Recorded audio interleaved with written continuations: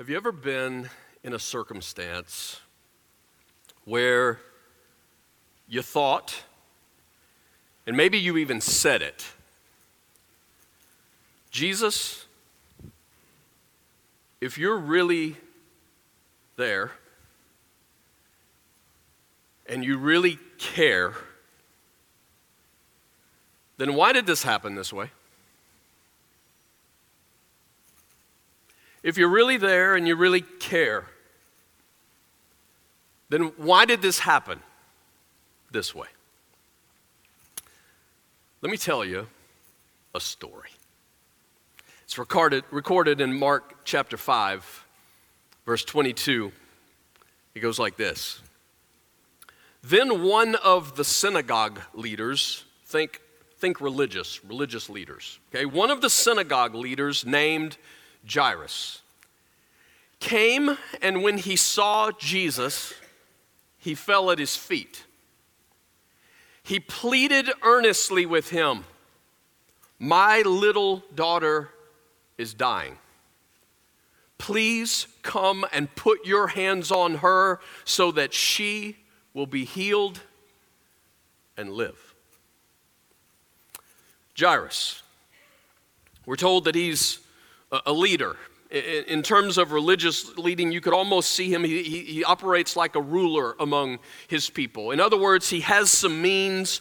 Jairus could afford a doctor. But there's a point when even the best doctor that money can buy has to say there's nothing more that we can do. And so out of desperation, and I do tend to think this was out of desperation, Jairus thinks Jesus. Maybe Jesus. Now, I say that because you need to know that most religious leaders in that day were not excited about Jesus. The reason they were not is because Jesus was the one who often pointed them out to be hypocritical. They looked like they had it all together, sort of demonstrated that to all the people, but Jesus called them at times hypocrites. He spoke of them that they were actually spiritually broken just like everybody else was. And so I'm saying it is probably out of desperation that Jairus thinks, what if? What if what I hear about this Jesus is true? And so he goes, finds Jesus. It says he falls at his feet. That's humility. But that's what daddies do when their little girls are slipping away. It says in verse 24, so Jesus went with him. Now, I think you just got to try to imagine the emotion that Jairus would have felt in that moment. Jesus said, okay. And then it says, a large crowd followed and pressed around him.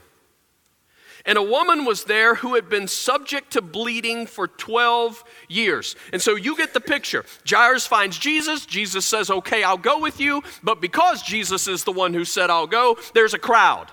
Everybody's there for Jesus. And so Jairus is trying to push through the crowd. He's fighting through the crowd. We got to get Jesus to my little girl.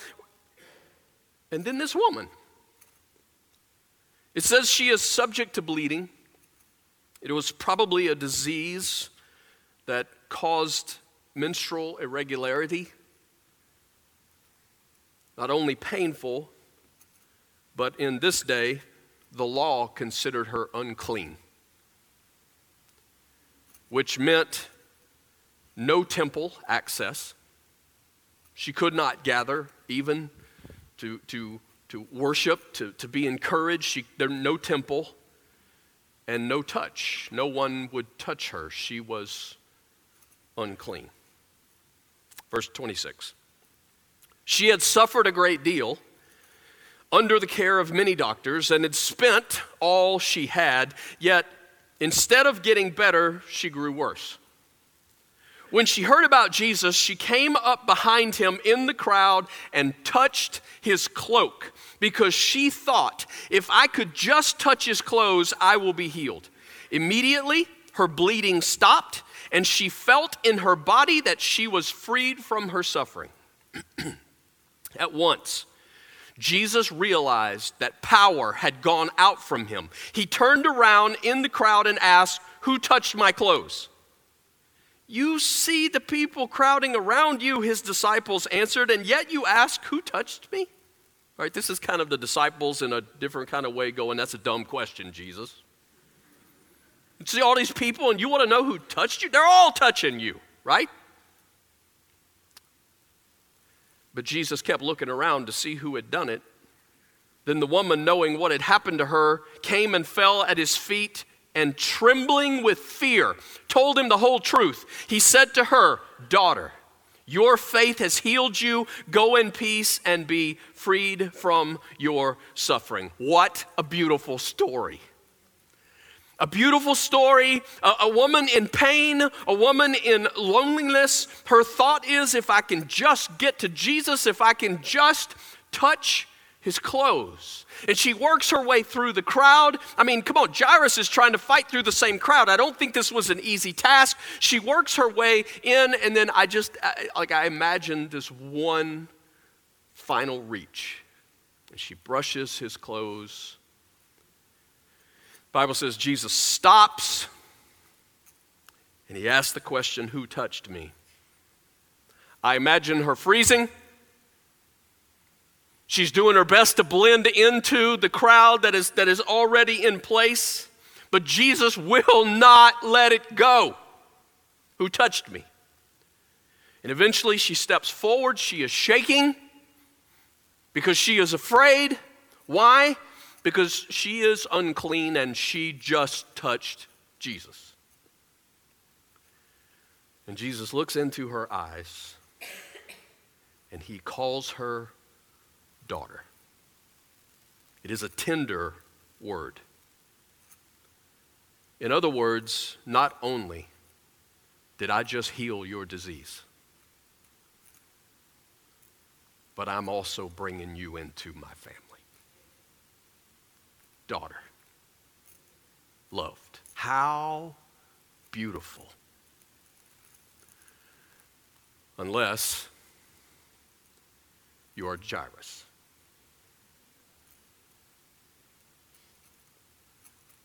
Because if you're Jairus, your daughter is at home struggling for every breath. If you're Jairus, every second counts. Verse 35. While Jesus was still speaking, some people came from the house of Jairus, the synagogue leader.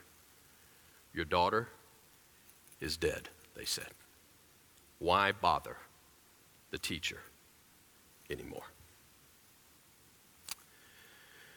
In our days, doctors, medical teams practice something called triage.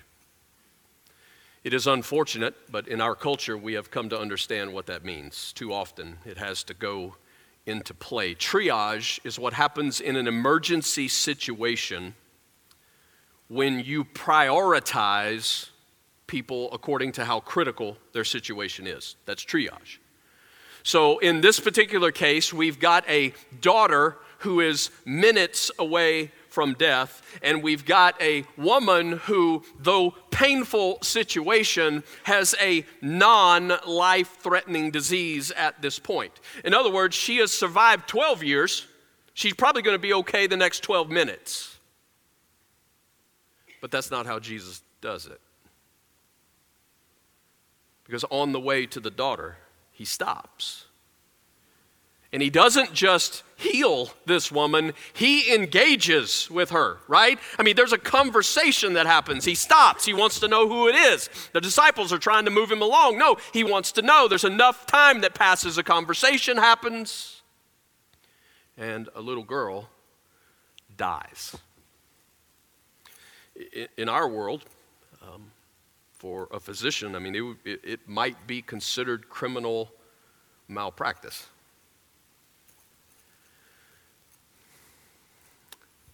I wonder, though, if some of us might have experienced from time to time some similar situations in our lives where we need Jesus to act, and we need him to act now. We need him to change something. We need it to change now. We need him to heal, and we need it to heal now. We need Jesus to move. Come with us, Jesus. We got minutes left. We got seconds left. We need you to act. And while we are waiting for him to do what we want him to do, we still notice that he is still working around us, and he is still noticeable. Lives being affected. Things are happening, and perhaps you walked through a situation where there was delay, maybe even loss. And it leaves us confused. It leaves us angry. Verse 36. Overhearing what they said, Jesus told him, "Don't be afraid, just believe." He did not let anyone follow him except Peter, James, and John, the brother of James. When they came to the home of the synagogue leader, Jesus saw a commotion with people crying and wailing loudly. He went in and said to them, "Why all this commotion and wailing? The child is not dead, but asleep." And they laughed at him. This is not like, haha, good joke. This is like scorn. Like, you are foolish. They laughed at him. After he put them all out, I like that part, he took the child's father and mother and the disciples who were with him and went in where the child was. He took her by the hand and said to her, "Talitha cum." Now, Talitha means little girl. It's kind of a pet name, like today when we talk to children sometimes, I mean, maybe to a little girl, you might say honey, or like in my house, when my girls were really little, I still have a way of doing this. I call them sweet. Sweet. That's what this word is like. And cum means get up. But it's not a strong word. It's the get up that would be associated more like with waking up from a nap. So I want you to get the picture here. Jesus walks into this room after he's put everybody else out, right, who's laughed. And here's mom and dad and the disciples. He walks into this room. He does not stand in front of this little girl and shout, "Get up." I don't know exactly how this happened. This is one of those, like, I want to see the replay when we get to heaven. I want to see this. God, can you show this back? But it's like he walks into the room and he sits down beside her. And I imagine Jesus touching her face. And he says, "Hey, sweet, it's time to get up." Verse 42 says, immediately the girl stood up and began to walk around. She was 12 years old. Can I give you some good news from a story today? Here's the first piece of good news. For Jesus, death is as easy to fix as waking someone from a nap. That's the Jesus we celebrate today. I'm going to say it again.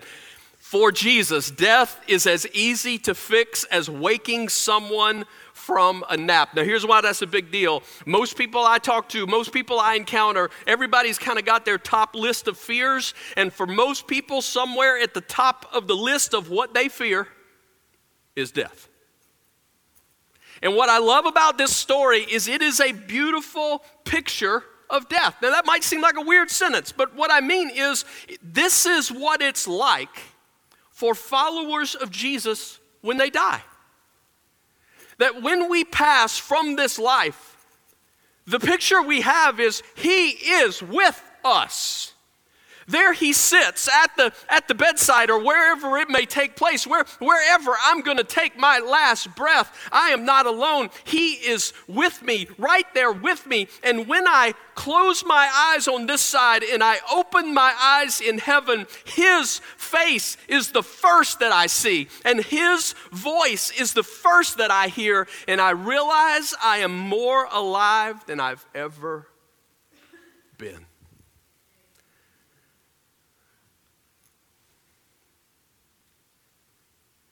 I don't know what it is about that. but I think that's what it's going to be like. I think that's what it's going to be like. Now, let's just leave it for a second, because, come on, we got two predominant views of death in our culture. Are you going to go with the secularist, where you are a random collusion of particles emanating from an initial explosion? And when it's over, the end. Or what if there is more? What if God made you an eternal being? And that's why there's something foreign about this death thing. That's why there's something that we fight against this thing of death. This is why it terrifies us. Which one of those resonates more in your heart? That when it's over, it's just over? Or is there a longing for something more? And what does that longing mean? I love the way C.S. Lewis puts it. He asked it this way. He says, do fish complain of the sea for being wet? And if we were going to answer that question, we would go, no, they don't complain about being wet, because that's where they belong. That's where they were meant to swim, fish, and water. That's the way it's supposed to work. Watch where he goes. He says, or if they did complain, would the fact not strongly suggest that they had not always been or would not always be purely aquatic creatures? Like, maybe this wasn't how it was supposed to be. If you are really a product of a material universe, how is it that you don't feel at home there? Man, that's a good question. In other words, does the fact that we go, come on, there's got to be more than this? There's got to be more than just the stuff I can accumulate. There's got to be more than this. Does that not speak to the probability that, wait a minute, maybe there's something more? He says it again in a different place. C.S. Lewis says, if I find in myself a desire which no experience in this world can satisfy, the most probable explanation is that I was made for another world. Does the fact that we long for more point to the reality that we were created for an eternity? I'm telling you, death is not the end, and the resurrection proves Jesus' power over death. That's the good news we celebrate today.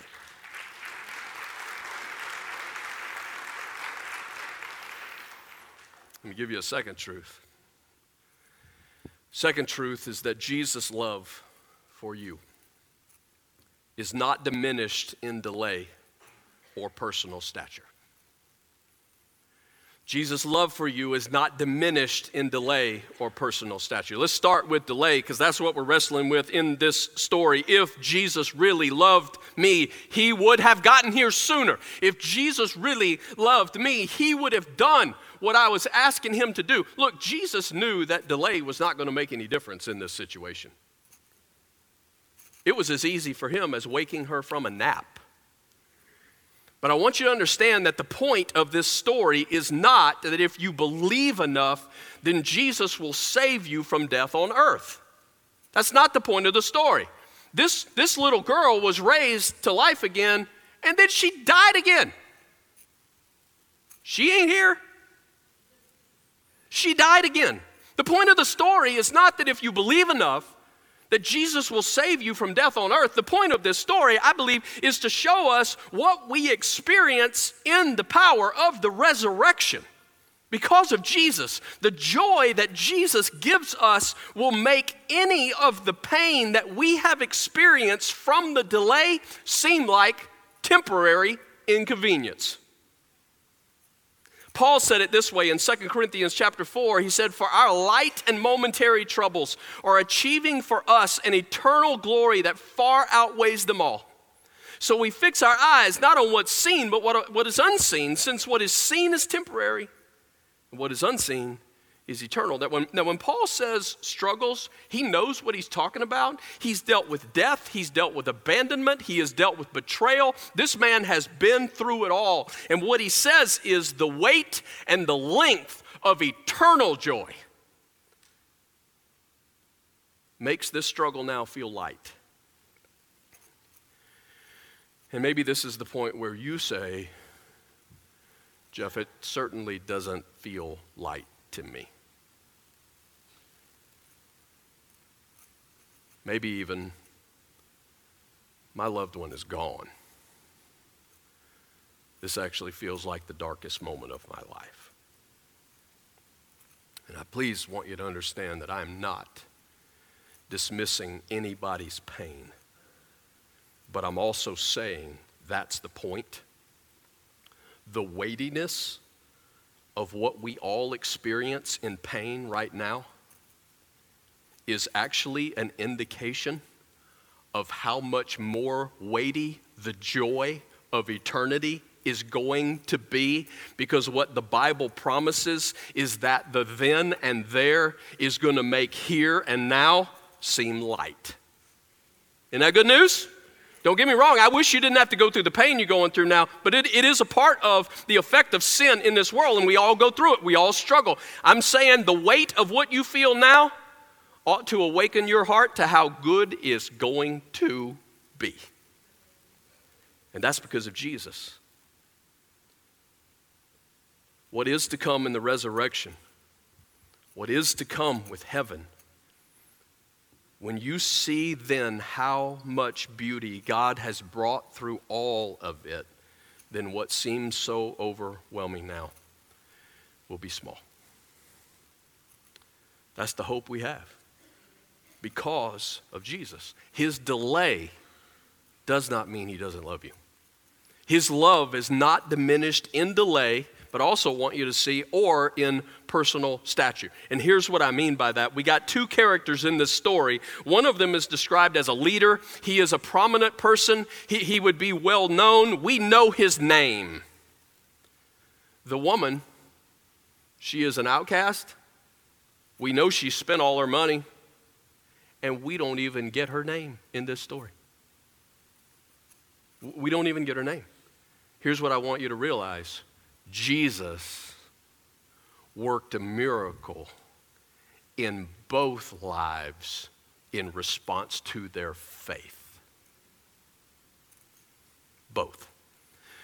Let me give you an interesting verse. Isaiah chapter 64. We're going way back in the Old Testament. This is what one of the prophets had once said. Isaiah 64 verse 5 says, "How then can we be saved? All of us have become like one who is unclean, and all our righteous acts are like filthy rags." It's an interesting phrase.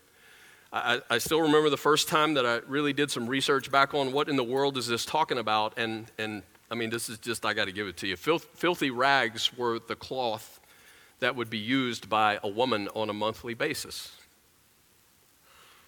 Or in this woman's case, every day. And here's what God said. Your best stuff, your most righteous acts, right? Your best goodness, the stuff that you would move to the top of the list to go, here's what I got going for me. He says those righteous acts are like filthy rags before a holy God. In other words, salvation is not the reward of righteous living. We are all sinners, but thank God, salvation is not determined by how bad of a sinner I am. Salvation is determined by how good of a Savior He is. His love is not diminished by personal stature. Maybe you feel like this woman today. Maybe you do. Maybe you feel like her. You feel like you don't even have a name. Like, I don't feel like anybody cares. I don't feel like anybody knows. I'm not connected. And maybe you don't want to be because you feel the brokenness. Feels dirty. I'm telling you, if you will reach for Jesus. He loves you. he forgives you, and he will make you family. On the other hand, if you think that God is going to accept you because you're a pretty good person, maybe better than most, I'm telling you, you're never going to know God's forgiveness, and you're never going to know the resurrection. One more, I'm done. This is good news, though. Jesus both offers more and requires more than you imagine. We learn that from this story. Jesus both offers more and requires more than you imagine. Here's what I mean. Jairus comes to Jesus needing a healing. He gets a resurrection. That's a miracle upgrade, right? Every once in a while, those happen. Miracle upgrade. Here's what I need to happen. And it's like, whoa, that was even bigger than I thought. Yeah, that's often how Jesus operates. But the cost for Jairus is he was required to trust in the middle of completely confusing circumstances. Jesus both offers more and requires more than he imagined. For the woman, she not only gets healed, but she also gets called precious daughter, gets now a family. I mean, the cost for her plan was a hit and run, right? Her plan, touch and go. That was her plan. If I can just get close enough, touch his garment, I'm out of here. Get the healing, get home. But Jesus said no. He required that she be willing to openly profess the faith that she had in him before that crowd. Isn't it what? We too are drawn to Jesus because of need. We are. We all need forgiveness. We're all looking for purpose. We come to Jesus out of need, but maybe some of you along with that are here today and you're looking for him because you got a family that has fallen apart. And your thought is, Jesus, maybe Jesus. Maybe a life that is broken, decisions that you've made, consequences that now fall. And you know nobody else can help you out of this. It's like, Jesus, maybe Jesus. Maybe it's an addiction that you need to be delivered from. You know it owns you. Nobody else has been able to break it. Jesus, maybe Jesus. Here's what I'm telling you. What Jesus offers to you is far more than you imagine, because not only does he want to help you out with that problem, he wants to help you with the biggest problem. That is, your sin has disconnected you from him, but that's what the cross was all about. He died in our place. He became our substitute, and he rises from the dead and says, now you reach for me, I will call you sons and daughters. He offers you more than you imagine. But listen to me, it may be too, he requires more than you have dreamed. Because Jesus said, if anyone would come after me, he takes up his cross and he follows me. In other words, Jesus, we know the picture of him. He submits. I mean, he's the king of the universe, and yet he's willing to go to a cross for you and I. He lays it all down. He denies himself in order that you and I might have hope here this morning. He says, look, if you're going to follow me, you got to take up your cross. This is a denial of yourself that is total surrender to Jesus. This is not like a follow on Twitter. This is a follow like all of me for all of him. He's Lord of all, or he's not your Lord at all. A total denial of self, a total surrender to Jesus, a complete trust. That's the only trade that Jesus makes. But oh my goodness, is it a good one. He gives you all of himself for all of eternity. He just says, I want complete surrender to me. Wow, what a great trade. We aren't good at being in charge. We aren't good at being God. We aren't good at being the king. There's so much stuff like death that's bigger than us. But it ain't bigger than him. It's a good trade. All of him for all of eternity. Me. Total trust. The good news is that Jesus is the only Savior from the one problem that affects us all, death. Not just physical death, but a separation from him. But he suffered the penalty in our place. And today he offers us new life. Hear me, it is not earned, it is a gift. The one who has nothing else in death but Jesus actually has everything. The one who has everything else in death, but no Jesus, actually has nothing. Today, are you ready to make the trade? All of him for all of you. You say, how do I do that? Well, you respond to him. It's not magic words that you say. It's not hoops that you jump through. We don't parade you down front here and no, this is about your heart to his. In a moment we're gonna sing. I'm gonna pray, and we're gonna sing one more song here where we just acknowledge what is most important in this whole world. It's our love for Jesus that is in response to his love for us. As we sing that song, there are going to be some of us who are over here on this wall. We do that on purpose. It's kind of over there. It's kind of out of the way. Maybe today, this is just your day. You're like, I'm ready to make the trade. I'm ready to trust him. I need him. Then we'll meet you right over there. Maybe you're here today and you're going through some struggle. It feels like there's delay. You can't figure out why Jesus hadn't shown up yet, why he hadn't done. Hey, we get it, and I'm saying we'd be honored today to pray with you as you walk through all that, and that he would help us to trust. We'll be right over here. Maybe you're praying for somebody today. I don't know, all kinds of situations in this room. We'll be right over here. It doesn't even have to be during the song, though. It could be when it's all over. We'll still be over here. Or it could be, remember those response forms I told you about? The one where you could put a prayer request or a decision that you made today? You can put it on there. And then you just drop it in the box when you leave today. I'll pray.